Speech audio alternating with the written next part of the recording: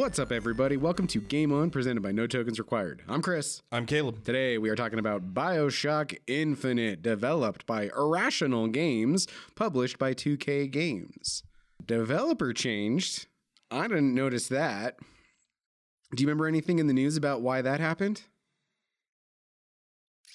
I'll take that as a no. Alrighty. No, I didn't even realize. But this one... So obviously the number one thing that everybody realized about this game when it was announced is we're no longer under the water. We're now in the sky. So a huge transition from the last setting.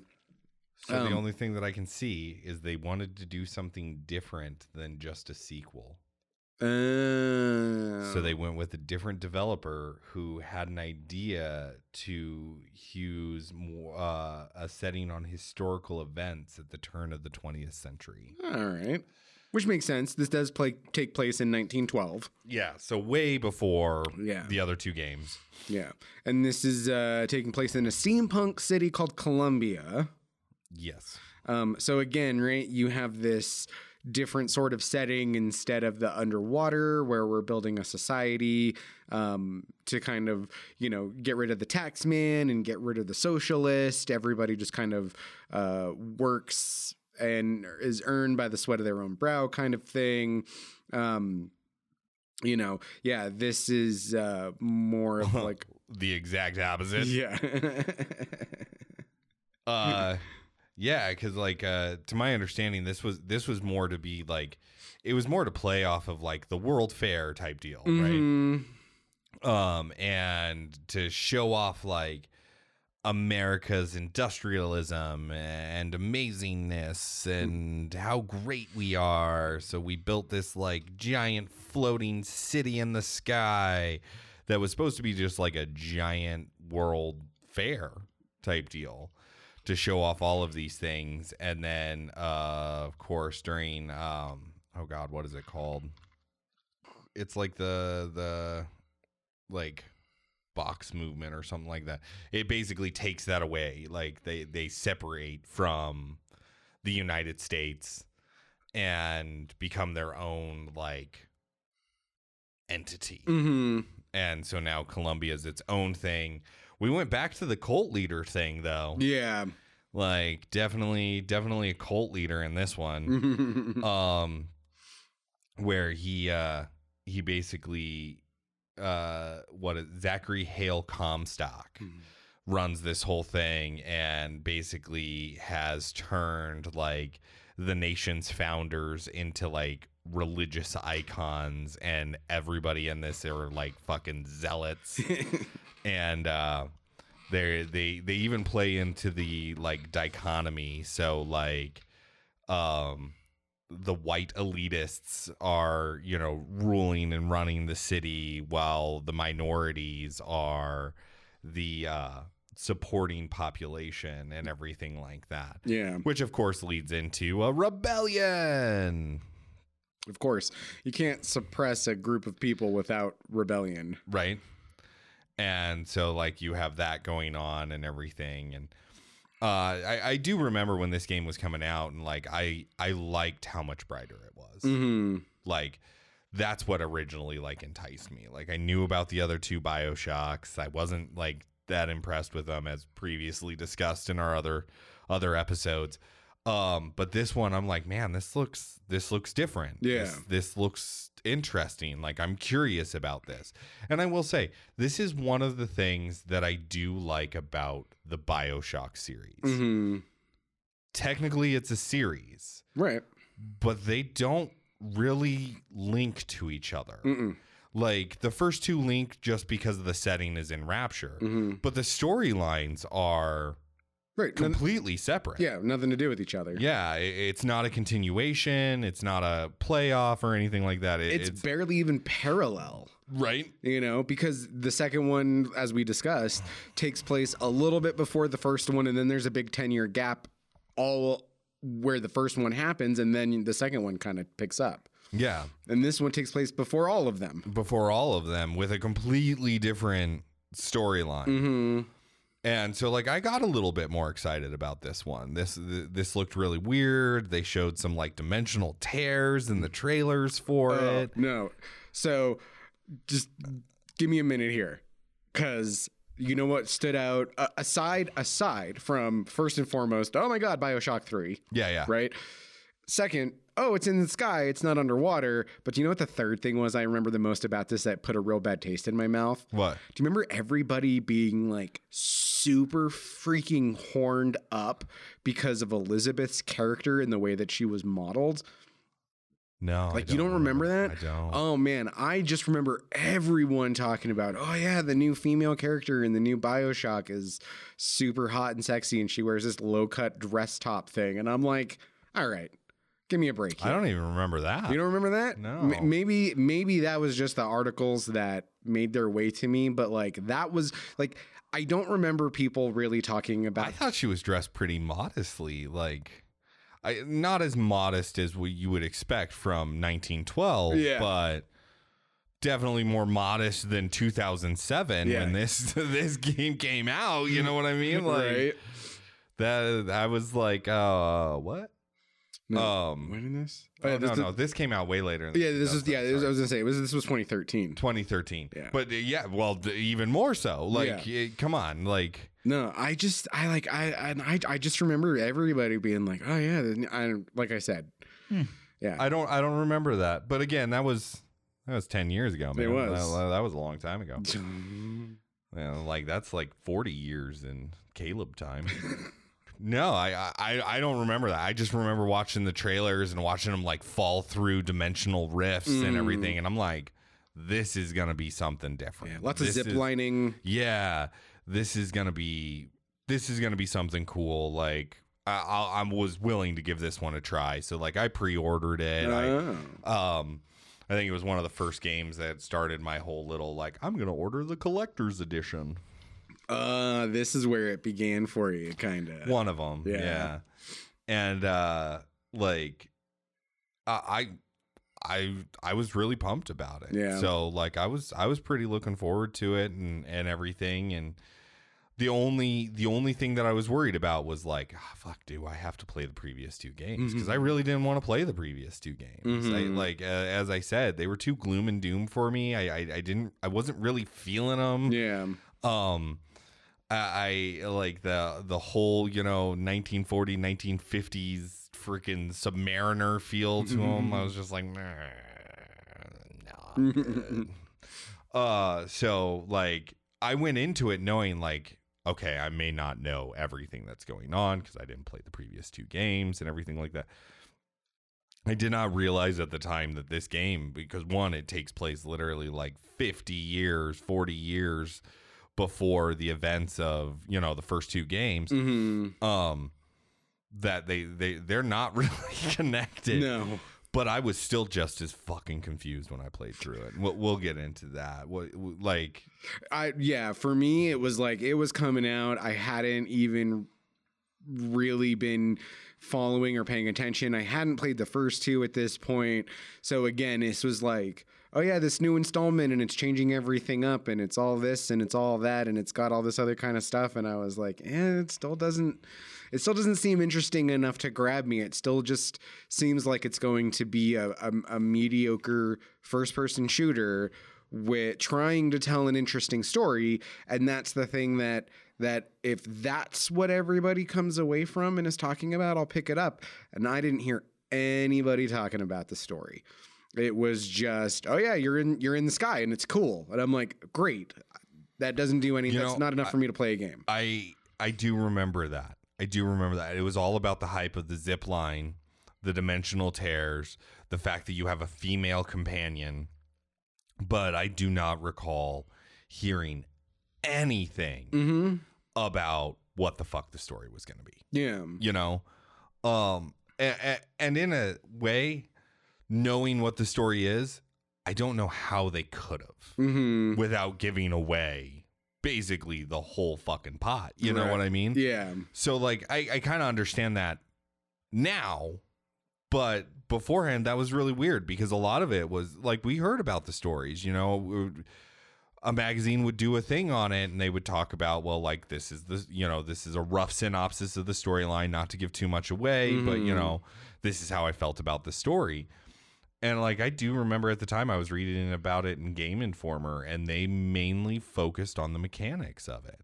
Like, I don't remember reading a whole lot about like the story, except for like it takes place in the sky in a city called Columbia, in the 1912s, 1910s, type deal. And I was like, okay, I'll give it a shot. I remember seeing like robot George Washington that you're shooting in the face or whatever. Like, I was like, that's interesting.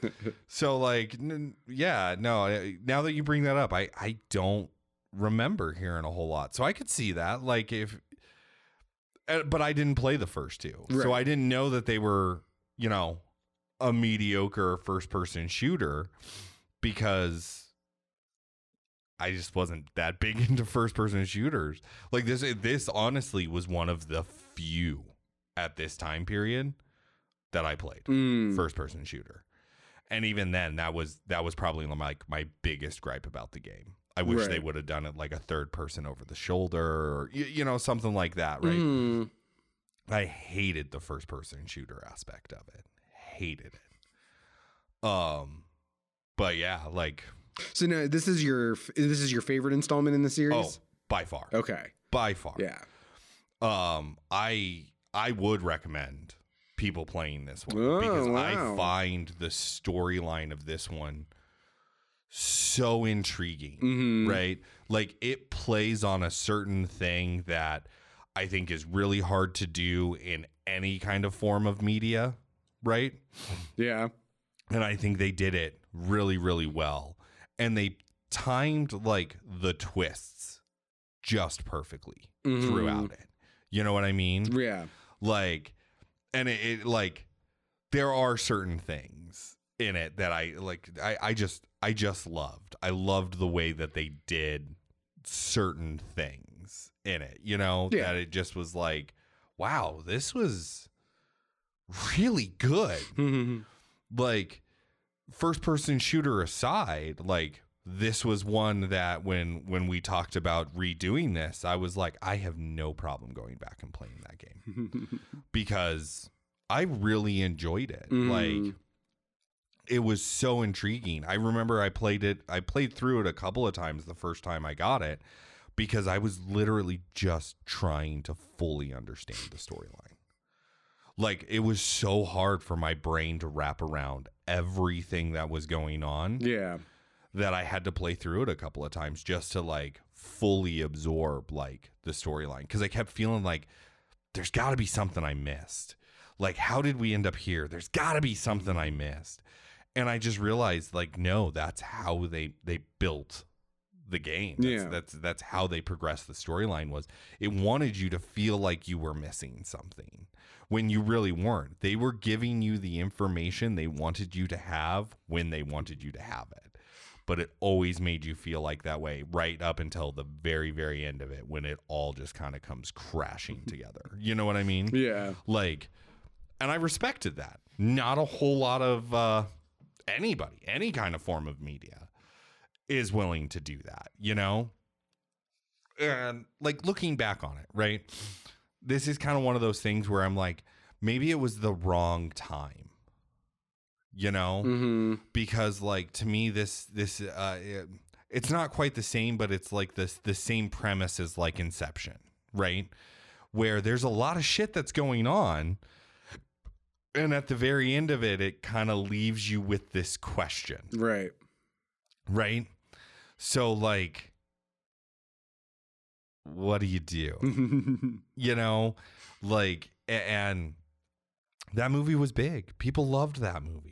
But I think it's because it hit at the right time period. Like, I think if this game was to be released around that same time period, when the nation and the world was kind of more into those kind of like, whoa, mind fuck of like, what is going on, this would have made a much bigger impact. because I do remember like after the game came out and I played through it and I played through it again and I played through it again, there were certain things that were pulled out of the game that a lot of people talked about, but yet again, the storyline was not one of them. And I always felt like maybe it was just too much. It was too much for where we were at and what we were expecting from a game. Because I will say, like, this game, like, we've dealt with some fucked up shit in the last two, right? Sleeper assassin, would you kindly, mind fuck type deal to like literally shared consciousness and everything. This blows past all of those with the craziness that is in this fucking game. Yeah. Like, so I think people were kind of expecting more of that. And when they got this, it was like, this is too much for me to process. Okay. Because I didn't hear a whole lot about the storyline. Right. Like, I talked about it with our mutual friend, and mind you, this was a few years later because we weren't necessarily like friends at that time when this game came out. And maybe it wasn't a few years, but it was shortly after. And like long conversations where we were trying to figure out this game together. Yeah. Because it was just like, it was a lot. You know what? Actually, I do believe it was a few years later because we know him and he doesn't necessarily play games right as they come out. And I think it took him a couple of years to finally get to this one. Probably. But when he did, we talked about it. And even then he was like, dude, there was a lot that was going on in that game. Like there was a lot. Like it really lives up to its name, Yeah. So I think just at the time of its release, it was just too much. People were expecting one thing and got something completely different, yet similar, and it broke them. And I don't know. Like that's just a hypothesis, right? Because I don't like. I'm a fairly intelligent man. I had to play through this game like 3 times to fully understand all of the nuances that they like play on in this game. You know what I mean? Yeah. So, yeah. Yeah. To me, it's weird. Like, I feel like it's weird that it's part of the BioShock series because it doesn't feel like the first 2 games. It does not. Because it's so different. It just feels like a fish out of water kind of thing, and that doesn't like put a sour taste in my mouth for this game, but it is kind of, to me, it would be like playing Assassin's Creed 1 and being like, wow, this has got a really cool idea, right? Genetic memory. Where can we take this thought experiment? Yeah. Yeah. So just a good case in point, right? We have a dog who was born without eyes. So she has never seen anything in this world. Yet she knows what a play bow is. Now, how does a blind dog know what a play bow is without ever seeing it done before? There's a level of understanding about genetic memory that I feel like that's a good example of. Yeah. And so you start playing Assassin's Creed 1 and you go, here's this really cool idea. We can relive the memories of our ancestors in this machine. Then you play Assassin's Creed 2 and you go, well, now they've taken that idea and they've moved it from the Crusades to a really cool time setting of the Renaissance. Yep. And then the third game takes place in the far-flung future, and you're not playing the memories of an ancestor. You're somehow living an experience of somebody who doesn't exist yet. Like the concept of the game in and of itself changes.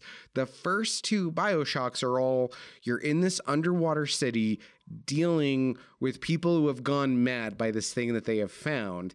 And then the third game comes along and goes, well, we're going to take place before everything, and we're not going to be under the water. We're going to be in the sky. Like, it doesn't seem to fit for me. Yeah. So all of that being said, in my opinion, this is the one I like the least. Really? Yeah, because it doesn't feel like a BioShock game. You know, like if they'd called it, and I know that like we can get into the semantics of that, but like if you called it anything other than BioShock, it could have, like, it didn't necessarily have to feel that way to me.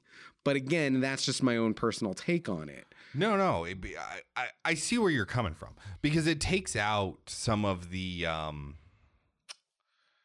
core things of BioShock, right? Like, I don't remember powers. Okay. Right? Like, I remember guns. Lots of guns. Different guns. Cool guns. But I don't remember powers. You know? Which would make sense, because in the first BioShock game, right, is when they you find out that they discovered Adam in sea slugs. Well, that doesn't take place for another 46 years. Right. You know, or 40 years or something like that. Whatever it is. Whatever it is. But like that's years down the road. Now, they do explain some of that away with these tears that happen and stuff like that. But like, I don't remember powers. That was a core thing of the BioShock game was, hey, I got powers, right? I can shoot bees out of my hand. Little sisters no longer exist. They're done. Big Daddies no longer exist. They're done. Like, some of the core fear things. Right. It's not claustrophobic. No. The first game had a great atmosphere for being under the water. And this game, I felt like the atmosphere wasn't what helped feel oppressive. But that's the thing, is I didn't want to feel oppressed. Right. So I liked the atmosphere in this game. Right. You know, like, but it is. I see where you're coming from, as far as like your analogy is great, right? Like, here are two games where we played in the past, and instead of making a third game where we're still playing in the past, we make that third game and now we're playing in the future. You know, and we're you know, going down a potential avenue type deal. Like, well, that's not what this game series was built on. And you're absolutely right. Like, this game is not what the game series was built on. I don't know how they came to this concept. I don't know why they went the direction they did with it, but it's the exact opposite. And I'll tell you, playing them reverse, basically, right? Playing this one first and then going back and playing the first two, that was a shock for me. So maybe that was it. Like, I really enjoyed this game, not only the atmosphere, but the storyline of it. And so to go back and play BioShock 1 and 2 and have a completely different atmosphere, completely different, and a completely different story, right? Like, you said that like 1 and 2 aren't parallel. I do believe they are parallel. They take place in Rapture. They deal with Adam. They deal with little sisters. They deal with over-crazed villains. You know what I mean? Like, this is the one that's not parallel to those. Yeah. This one doesn't take place in the water. The only thing that this one shares with the other two is that fucking lighthouse. Seriously. Like, and you don't even see the lighthouse in the second one. You only see the lighthouse in the first one and the third one. Yeah. But that's the only similarity, is that fucking lighthouse. And I thought there was a lot more, you know, like there's characters that you meet in this one that I was like, oh, they must be key characters in the previous two. Like, these people are fucking weird. Right. And they stand out. So, like, they must be in the other games, and they're not. Right. We don't get a young Fontaine. No. Or a young Andrew Ryan. A young Tannenbaum. No. Yeah. No. And we could have. We could child versions of them, you know, type deal or whatever. But we don't get any of that. And again, like, they built something, and this is the problem that I have with any game that does this, right? I have two games that take place in this time period, and then I have a game that takes place all the way before it, right? Right. Well, of course, these two games that I built first don't have any reference to this third game, right? There's nothing that ties this third game in. And so like part of the thing was like Andrew Ryan building Rapture under the sea, this huge expansive thing to get away from America and repression. It sounded like this grand new concept. Well, it's not. 40 years ago, we already did it. Right. We just did it in the sky instead of below the water, which honestly, financially, I feel like the sky is more financially sustainable than under the water because we talked about it. Corrosion, fucking all this other shit. The right? pressure, yeah. Yeah. Where in the sky, like, you don't have to deal with that kind of stuff. Just got to figure how to keep everything floating. Right? Like, still stupid as fuck to me, but like, but we already did it. Yeah. But in the first two games, it felt like this was a grand concept that this Andrew Ryan had, was to get away and do this and everything. And it's not. He's a copycat. Yeah. Like, so it kind of cheapened that aspect for me when I went back and I played 1 and 2. Yeah. Like, so I get your point, and I think maybe that's the thing is like, one, there's difference in our personalities, right? Like, I don't like that feeling. I don't like the feeling of being oppressed and claustrophobic and everything like that. And I will say 1 and 2 never really made me fully feel that way. Like, there's moments. Yeah. But like, as a whole, I did not be like, I'm so uncomfortable while playing this game because of the claustrophobia. Right. It's not like if you're claustrophobic or you have thalassophobia, it's not like you cannot play the first 2 games, because with the exception of that intro sequence in the first game, which by the way, I didn't watch because I know what swims across your field of view. Yes. Yes. But like it's his buddy. That's really like the only. We named it Dan. Like, that's really like the only thing. Like, you don't get moments, but it's omnipresent. Yeah. You know, you're walking through corridors and you're like, there's just a big expansive ocean out here. But I'm in here. That's a fucking shark. Yeah. But I'm in here and I'm safe. Yeah. Relatively safe. Yeah. So I get what you're saying. But like, so there's that, and then there's the fact of this was the first one I played. Yeah. Not the first one. I think if I would have played BioShock 1, 2, then 3, I'd have felt the same way. Like, this is, and it is the fish out of water, pun intended. Like, it's 100% almost the exact opposite of everything that we've played before. Yeah.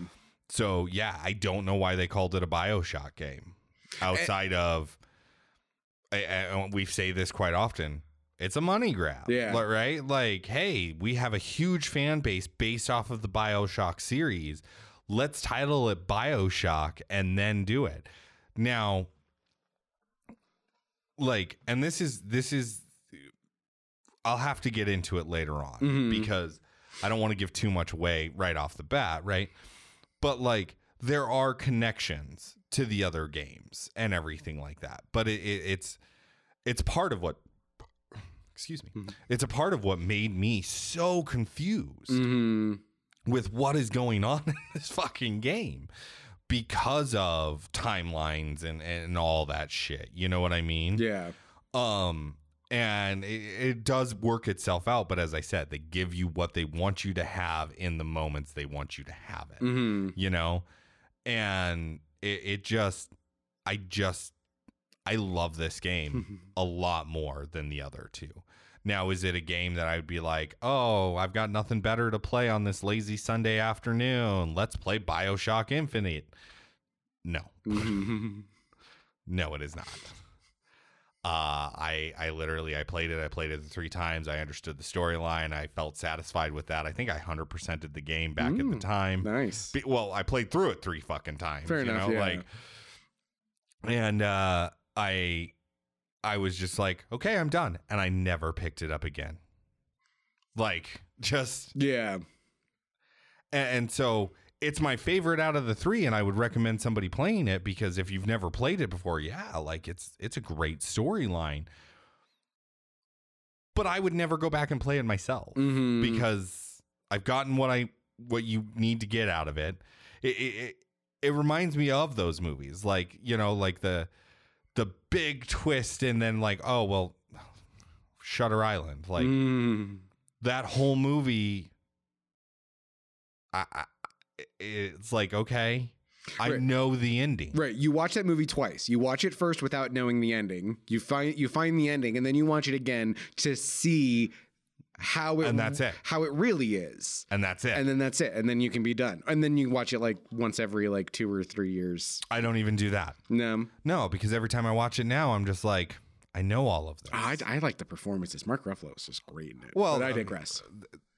There is that. But that's the concept that I'm saying. Like, once you know the game, it's kind of like where, for me, all the enjoyment's out of it. Right? Like, once I understand everything that's going on, like, all of the enjoyment's out of it. So I still think it's mediocre gameplay. Like, it was fun. Right. I had fun while I was playing it the first time. The second time it was okay. The third time I was just kind of like, I'm just in it for the story. I don't give a fuck about this gameplay anymore. You know what I mean? So there's still that. And then like the storyline, but I've always preached this. Story is what drives me in games. The mechanics can be shitty, but if the story is great, I'll deal with shitty mechanics. Right. Like, the story is what drives me. And I will say in this game, the story is what drove me. And I fucking loved it. So that's all I've got to say. You know? All right. Well, thanks for tuning in this week. Yeah. We'll catch you guys. Well, no, because... So my thing, so for me, I think this is probably like number 2. I think the order is 1, 3, and 2. And yes, I'm going to be calling it BioShock 3 because 3 is a lot quicker to say than Infinite. So and the reason is because while I agree with you that again, coming out of the box, everything about this game is just perfectly on par. It doesn't do anything wrong. There's nothing horrible about it, but it doesn't do anything super amazing, fantastic, in my opinion. I like the concept of the first one. I like the lore of the first one. I'll put it that way. I like the lore of the first one more than I like the lore of the third one. But I like the setting. I like it that it's mixed it up. Yeah. So I do like that it's like, well, we were underwater, but now we're in the sky. We're going to be telling a similar but different story. So cool. Because to me, the second one was pure mediocre. They didn't change the setting. They just told another story in that old setting. And because they didn't flesh anything out there, that's to me why that second one is probably at the tail end. And I would agree with the fact that the second one is my least favorite. Like, for me, it's 3-1-2. Okay. And right? Yeah. Because the first one, it's the lore building. It's the world building. In the second one, you don't get any more lore about Rapture. You don't get any more information. You get personal diaries. Yeah. I don't give a fuck about that. Like, I do, but I don't. Yeah. You know, like, I was more interested in, like, you're reading journals and you're finding out like these things and these events, and you're like, it's fleshing out this world in the first one, and they flesh out this world in the second one. Like, there is a shit ton of information that you can find out about Zachary Hale, Comstock, and Columbia, and how it came to be, and what happened, and the rebellion that took place that made it secede from the United States, and then how he turned it from this seceding nation into this like religious zealot nation, and how the dichotomy came to be, and how the rebellion group started to build, and what they were doing. Like, it is fleshed the fuck out. Like, this is a full entity. And then on top of that, like, there are things that happen in the game that you're like, wait a minute, this isn't right. Well, they even flesh that shit out. Yeah. So it's like, holy fuck. Like, this is crazy. Yeah. You know? And like, that, I really like that. The second one didn't do any of that. You're 100% correct. The second one is 100% pure mediocre. And they could have played off the second one. Yeah. Like, Eleanor, the way they left Eleanor, you know, like, yeah, you always run into this when you have games with different types of endings, right? Like, what ending do you play off of? What ending do you consider the canon ending going forward and everything like that? Yeah. But, we've been doing that with games for decades. Yeah. You know what I mean? Since we had a deciding factor of, well, are you going to have the good ending or the bad ending? And then they did a sequel. It was like, okay, well, which one are we basing it off of? And it's always the good ending, So, like, they could have done the same thing and build something further off of Eleanor. Now Eleanor's the main character and Eleanor's in the sky. And at least there's more connection, right? Like, somebody took Andrew Ryan's concept and built Columbia, and Eleanor comes in with all of her fucking powers and everything like that and frees Columbia from this zealot because that's what she hears about. Another person like her fucking mother who's trying to take over the goddamn world and all this shit. Better game. That would have been cool. And it would have made sense to call it a BioShock game. Yeah. Because, again, part of the reason why I think it was called BioShock in the first place, is because of the atom. Oh, yeah. And we took that away. We completely took that away. So, like, I don't know. I guess I never even thought about it until this moment. Like, that's a very good point. Holy shit. Blew my mind. All right. Well, let's go ahead and get the spoiler warning. We'll dig into the plot and we'll kind of go through it real quick. So here comes your spoiler warning. Turkey bacon. Boop. Hey guys, just want to give you a heads up. From here on out, there's a ton of spoilers. Listen at your discretion. All right. So, as we've stated, this game takes place in 1912, right? And it is a floating steampunk city, right, called Columbia. Yep. Named for the female personification of the United States.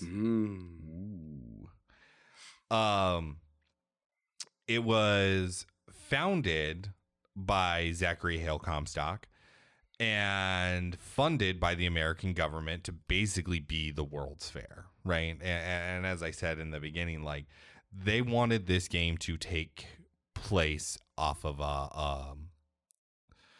mimic some historical events. So like the 1948? Something like that. Yeah, so something like that. World Fair, that's what this takes the place of, right? And it's, again, supposed to just be a display of American engineering, American excellism, American ingenuity, like, just America. Fuck yeah.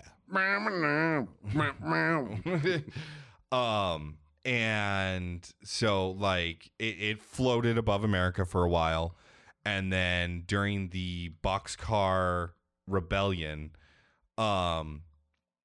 Columbia ultimately seceded from the United States and basically cut ties, literally, and disappeared into the clouds, right? That's when Comstock basically picked up his fucking self-proclaimed prophet and became a religious zealot and, like, created this, like, police state, right? And all these worshipers created the founding fathers to be, like, religious icons. Like, they took the animatronics from the World Fair and turned them into, like, fucking, we're gonna kill you robots. Yeah. And then basically instituted racism and elitism. Yeah. Where, as I said, the whites were the upper class and the minorities served as laborers in the underclass of Columbia. But because of those events, Columbia is now on the verge of a civil war. As we stated, you cannot repress a group of people without some sort of rebellion and resistance group. And that group was led by a lady named Daisy Fitzroy, who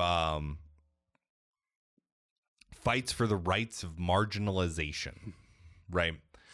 But Columbia is also known to have these tears in the fabric of space-time.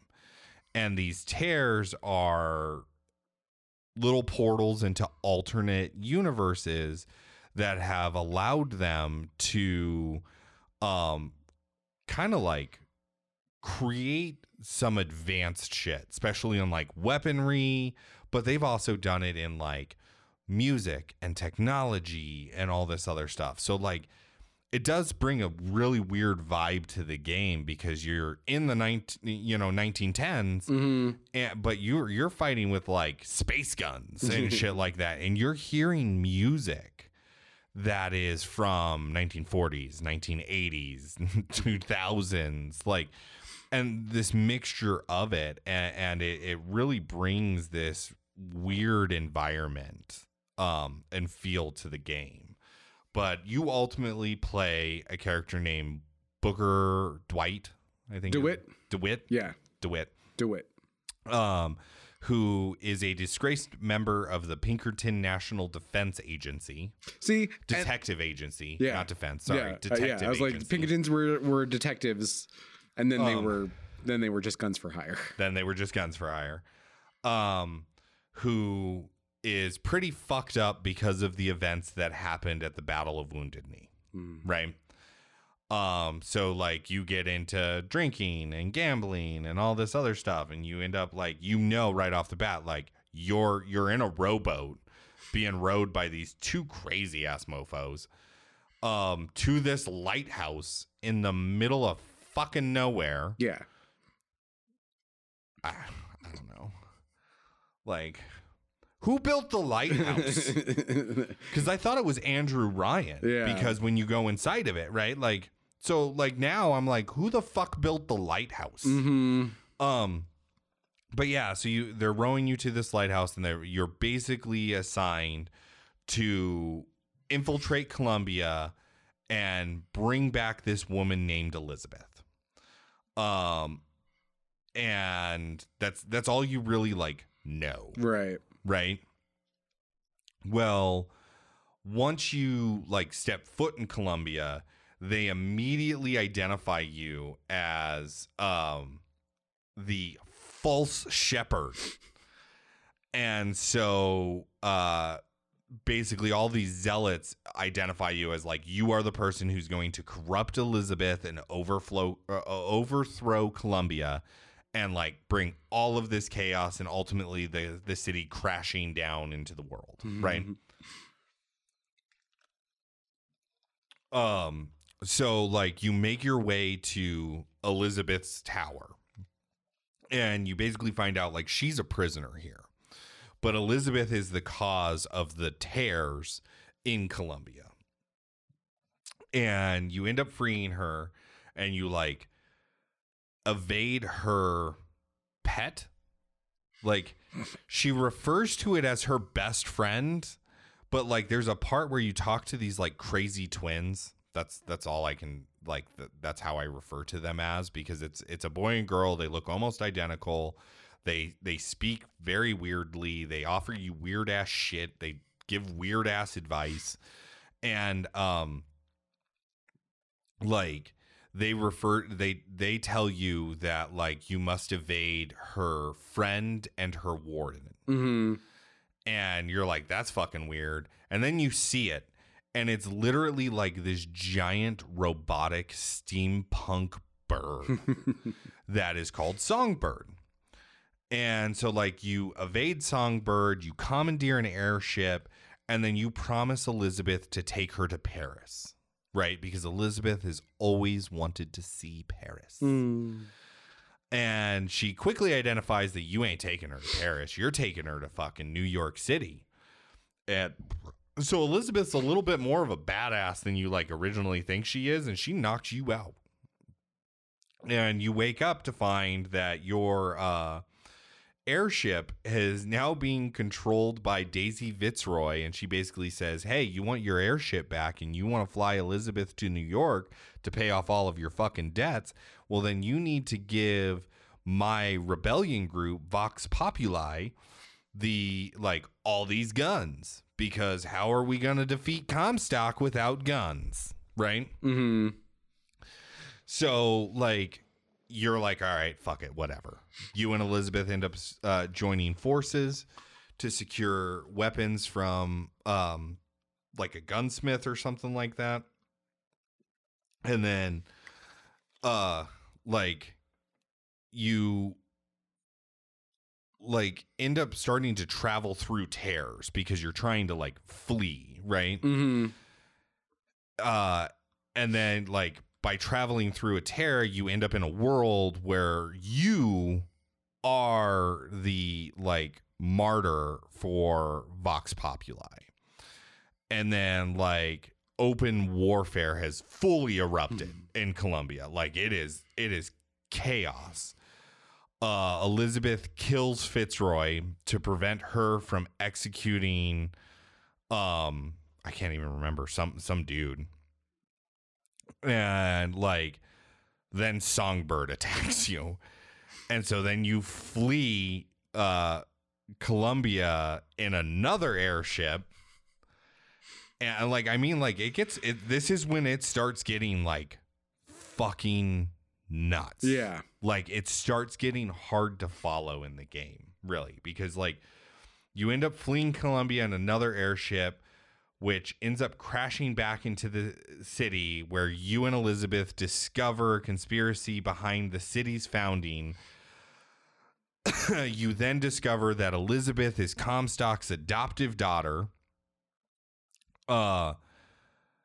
who he wants, like, this is where similarities are starting to pop up, right? Mm-hmm. He wants to be the leader and everything of Colombia after his death, so he's been trying to groom her for that position.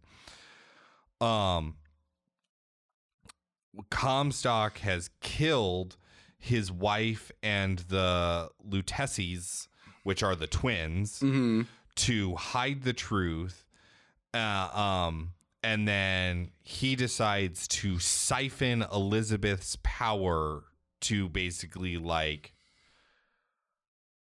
not allow her to escape. Like, it's not even so that he can control it. It's just so that she can't do shit. Right? Mm-hmm. At that point, Elizabeth then gets recaptured by Songbird, because Songbird doesn't actually really give a fuck about you. The only reason why Songbird kept attacking you is because you kept getting in the way of Elizabeth. Right. Right. So, sorry. No, I was just going to say, similar to the Big Daddy, little sister kind of thing. I mean, again, right? There are similarities. I'm grasping at straws because nothing is specifically called out. Correct. But again, like... But there are similarities. Yeah. Like, that's what Songbird's job is to protect Elizabeth and make sure she is safe at all times. So you then pursue her. And in doing so, you end up getting brought forward in time to New Year's Eve, in 1983, where you see an elderly Elizabeth... like an elderly Elizabeth as Columbia attacks New York City. That Elizabeth then returns you to 1912 with information on how to control Songbird, in the hopes that you can basically, like, free her younger self, right? Mm-hmm.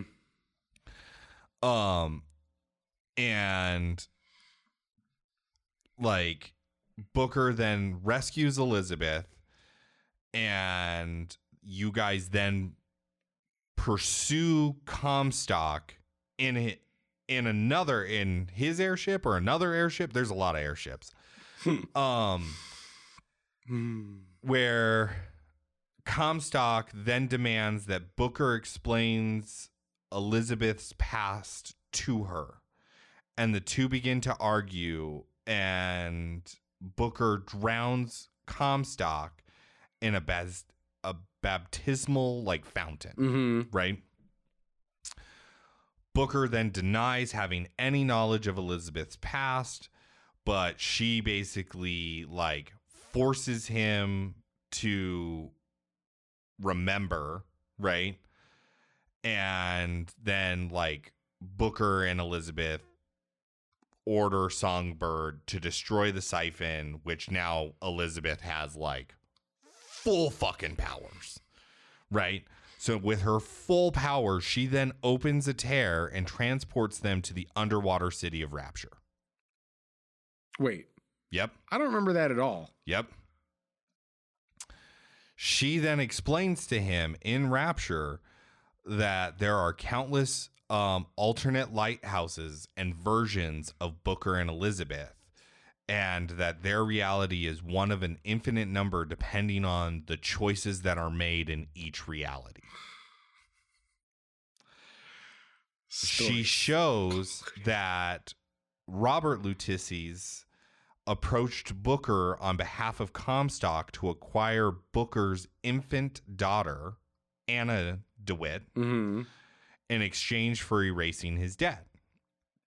As Comstock was rendered aged and sterile as a result of exposure to the tears. So, like, they're not only alternate dimensions, but it's different points in alternate dimensions timelines. So that's what that really confused me. Oh, because I could go into an alternate dimensions past, or I could go into an alternate dimensions future, or I could go into my own future, or I could go into my own past, or I could that's a lot. Yeah. It's a lot. So, Booker then attempts to take Anna back from Comstock, but as the tear closes, it cuts off Anna's finger. Comstock then raises Anna as his own daughter, Elizabeth. Right, because that's the big plot twist. Yep. Her severed finger, which caused her to exist in two realities simultaneously, is the source of her power to open up these tears, right?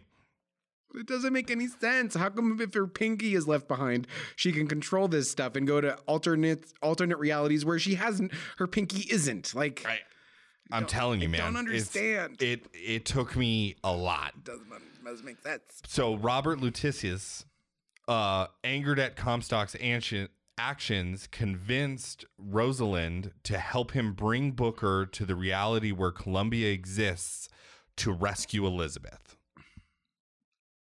Elizabeth explains that Comstock will always remain alive in alternate universes since the Luteces have enlisted the Bookers of numerous different universes to try and kill him. And basically end this cycle, right? Since stopping Comstock, requires intervening in his birth, Elizabeth takes Booker back to a baptism he attended in the hope of atoning for sins he committed during Wounded Knee, right? Which you then see is Booker, right? Right. So she explains that while this Booker that she's working with changed his mind, other Bookers did not change their mind, and they got baptized and were reborn as Zachary Comstock. Right. Second plot twist. So in order to end the cycle, they would have to stop Zachary at his birth. So then they had to travel to all of these alternate universes and drown Zachary at the time of his baptism.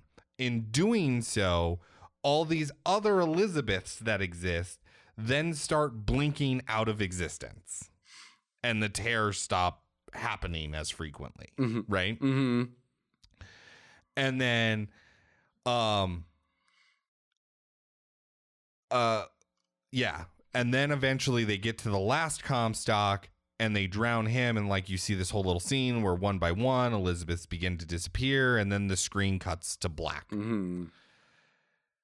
After the credits, Booker awakens in an apartment. He calls for Anna, opens the door, and the screen cuts to black again. Right. So, like, mind fucked. It is literally a mind fuck. And there are some things, like, when you first meet Elizabeth, you make a comment about how, like, pretty she is or something like that. And it is not a, like, father-daughter comment. It is like, hey, she's pretty hot, right? And then later on, when you find out it's your daughter, it's, like, worse than the feeling than when you watch Luke and Leia kiss and then find out that they're brother and sister, right? Like, you're like, this is like, oh God. Right. Oh, God. This is like Deathloop. Yeah. Right? Yeah. That was father-daughter time travel. That was father-daughter time travel. And daughter knew, father did not. Yeah. And when he found out, you're like, And he even was like, oh, my God. She's like, yeah. Now think back on all those dirty things you said to me. Exactly. Right? Same thing here. Like, bleh. Bleh. But, yeah. So, like, process that. Like, they threw a lot of twists at us in the first game. No, they did not. They threw one. Right. Each game. This one's got like 4. Yeah. Because, like, you're not just dealing with, the guy who's been helping us is really the guy who can control us, or it's we share a consciousness. Yeah, because of magic reasons. And then, magic! Yeah, and then in this one, it's like they're just like, let's just go super duper crazy. And then let's just go, like... alternate dimensions, alternate timelines. Every choice has a difference. Every choice you make causes a different timeline with a different dimension, with a different future. You can speak to other Elizabeths and other Bookers and other Zacks and other, like... a lot. A lot. And I will tell you, at the time that I played it, the very first time I played it, I was like, this is too much. Yeah. And it was. And that's why I say, like, because of how much was in this, I think it broke people. It broke me. Like, my brain literally was like, I don't know how to, like, process all of it. Yeah. And then I was, like, super pissed because, again, it's that ending. Mm-hmm. It's that Inception ending. I'm going to spin the topper and then I'm going to walk away. And as it just wobbles a little bit, it cuts to black. Right. Like, so was it real? Yeah. So what exactly? So did we break the cycle and then that brought us back to the point right before Anne got taken? Yeah. Like, are we going through the cycle Are we good again? Because he would still be in debt and have his problems. Well, would he though? Like, would he not? I don't know. Did he repent? Did he not? Like, we know that Booker did not repent. So any Booker that did not get baptized was hired by Robert Lutitius, who is also Roberta Lutitius from alternate universes. Sure. Right? They hired him to kill Zachary Comstock. Who is him? Who is him, but him from an alternate universe that got baptized. Right. So is this the only Booker that's left? I don't know. Yeah. See. But then there's also, like, there's some complexities in physics, right? The same matter cannot exist in the same space. Hold on one second here. We are talking about a woman who can open up tears between universes. Don't bring things like physics into this. Sorry. I'm just saying, like, this is real easy. You go around and you have one Booker touch one Zachary, and then they both get destroyed. And then they just have to touch. The Big Bang starts all over again. Elizabeth has all 10 digits. Well, and if Booker or Anna has all 10 digits. I'm not sure who. If Booker is Zachary, how come nobody is like, hey, this guy and this guy look the same, just years apart? I don't know. You know? I mean, because you've got AD. Well, and it's not necessarily years apart. That's the thing, right? Like, there's a defining moment where Booker and Zachary are born, right? Or Booker remains Booker and Zachary is born. Right. So if this Booker survived another 10 years and then meets up with a Zachary that has been alive for 10 years, they're the same age. So they would look exactly the fucking same. But they do identify it, which is why they call Booker the false prophet or the false shepherd. I thought it was because he had the AD on his hand. Not not that he looked like that. They looked like they were literally twins. You never see a picture or anything of Zachary until you meet Zachary. It's so convoluted. Right? So, like, to me, that's why they call him the false shepherd, because he looks like Zachary, but he's not. He's not Zachary. Yeah. So, like, what the fuck? Yeah. No. Yeah. They did put people in stripy pajamas from the 1920s. I liked that. They're chilling on like this beachfront. I remember this scene where they're chilling on this beachfront, and I'm like walking along the beach and hear people in stripy pajamas, and I'm like, oh, that used to be the fashion. People used to wear bell bottoms. That's cool. That's cool. I like that. You know what? Really stuck with the fashions of the time. I appreciate that. You know what fashion I miss? I miss cloaks. I wish we could bring cloaks back. Cloaks are just such an efficient outer garment to wear. Absolutely. You know, it's light enough that you don't really notice it, but it's heavy enough that you can cover yourself if you're in the elements. And if you get a really good one, it conceals that dagger real nice. Mm-hmm. So you could do 5d4s crit damage. D6. No, daggers are always d4s, my friend. I'm doing sneak attack, buddy. Okay. Well, then isn't it a D4 plus? You know what? Never mind. It's a D4 plus 5D6. Oh my God, 5D6? That's some crazy crit damage. Yeah, it is. It is. I think the starting crit damage is like, for sneak attack is like 2D6, but as you level up, it goes up. I was going to say, that is like, and I know that, like I said, I wasn't going to go down this tangent, but I am going to real quick, because I do love that about D&D, where it's like, yeah, guess what? When you roll your dagger damage, you're only rolling D4s, which is like no damage at all. But the bonus that you get for being in stealth, concealed, first attack, you're attacking an enemy who hasn't been hit yet, you stack up all these bonuses, and it's like, okay, so here's my 2D4 for my dagger damage. Okay, well, that's 6. No big deal. Now, here are my 17 D12s. And oh, look, your guy's dead for 60 points of damage. So you snuck up behind him, you slit his throat, and you slit it so efficiently that it actually just fell off. Right, yeah, you're left holding his head. Oh, God. Oh, yeah, by the way, it's a skeleton. Which we don't even know how you did that. Right.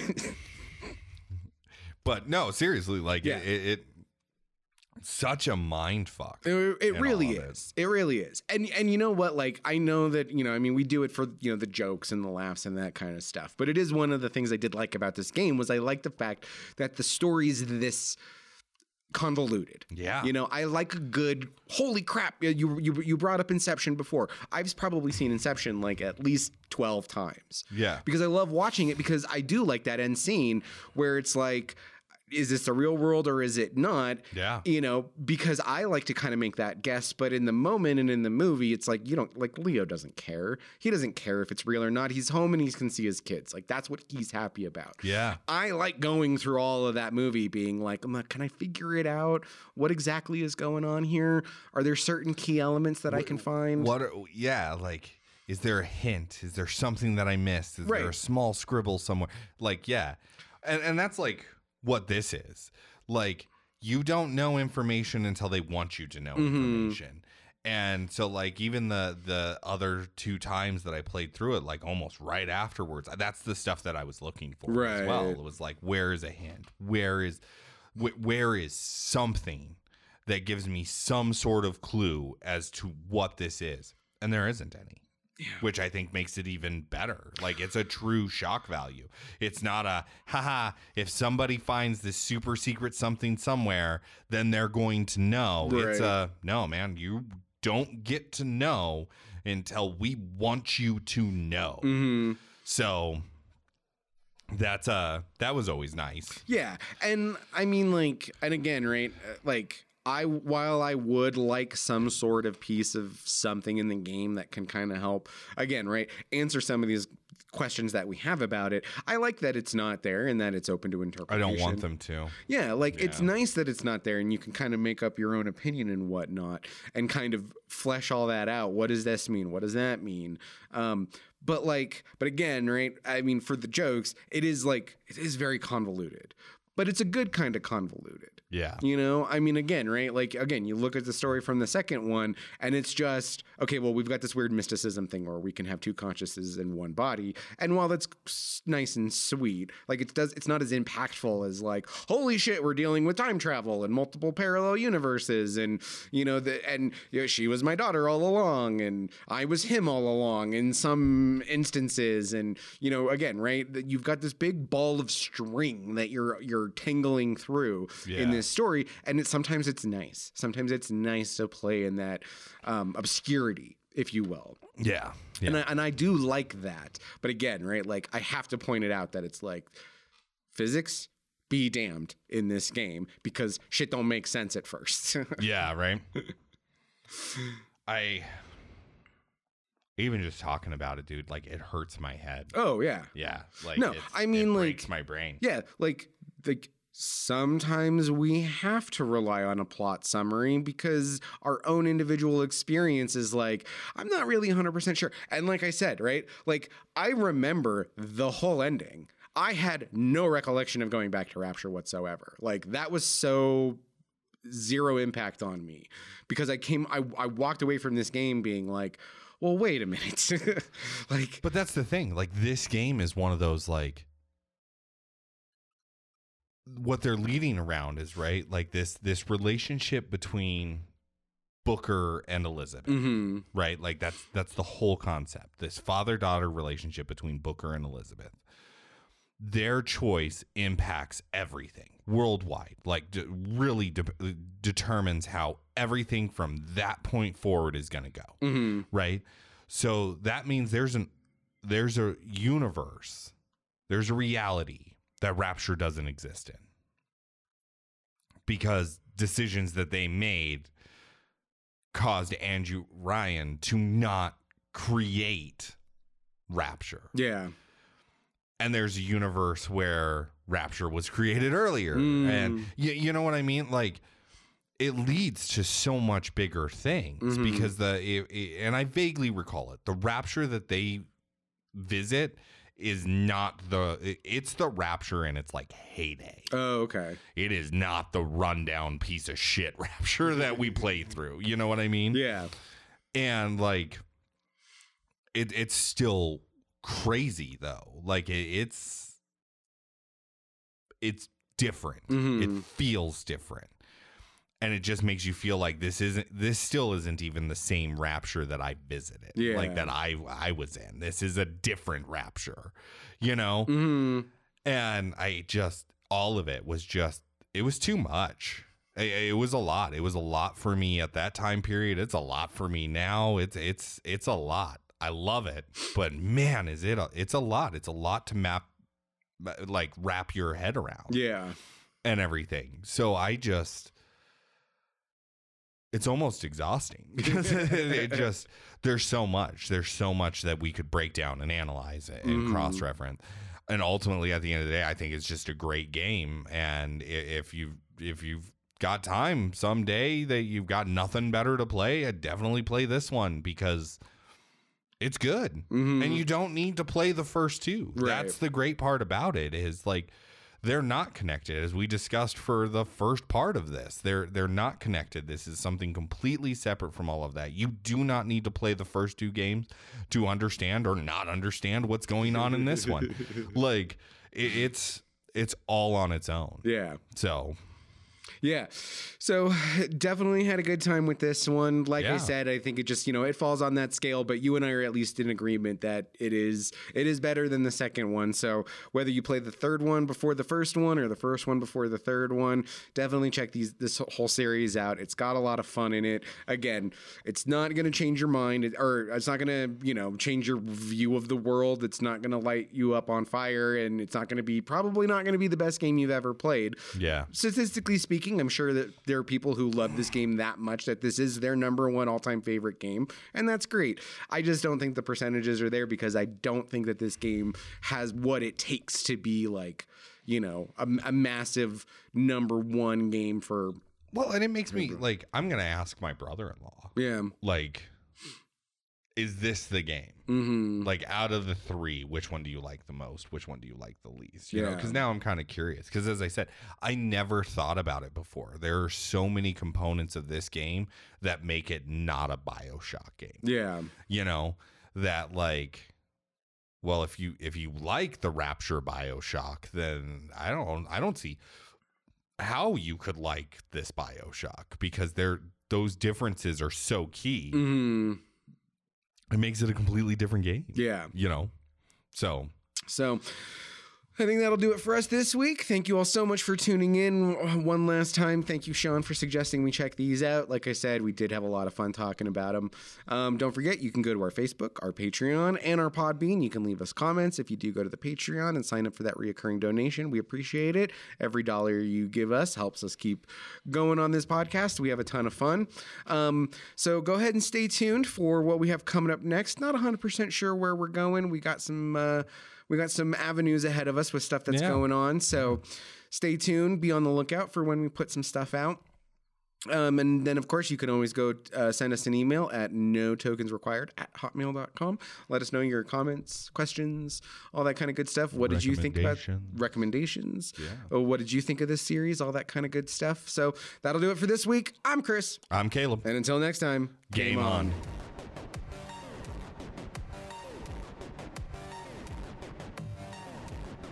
Thanks for listening to Game On, presented by No Tokens Required. The opinions expressed in this discussion are those of the hosts and may not reflect the opinion of No Tokens Required. No Tokens Required is not affiliated with the electronic entertainment discussed in this podcast. The properties mentioned in this podcast are the intellectual properties of their respective copyright holders, and no infringement is intended. Game On is an exclusive podcast of No Tokens Required, created in 2020. No part of this podcast may be used in any way without written authorization from No Tokens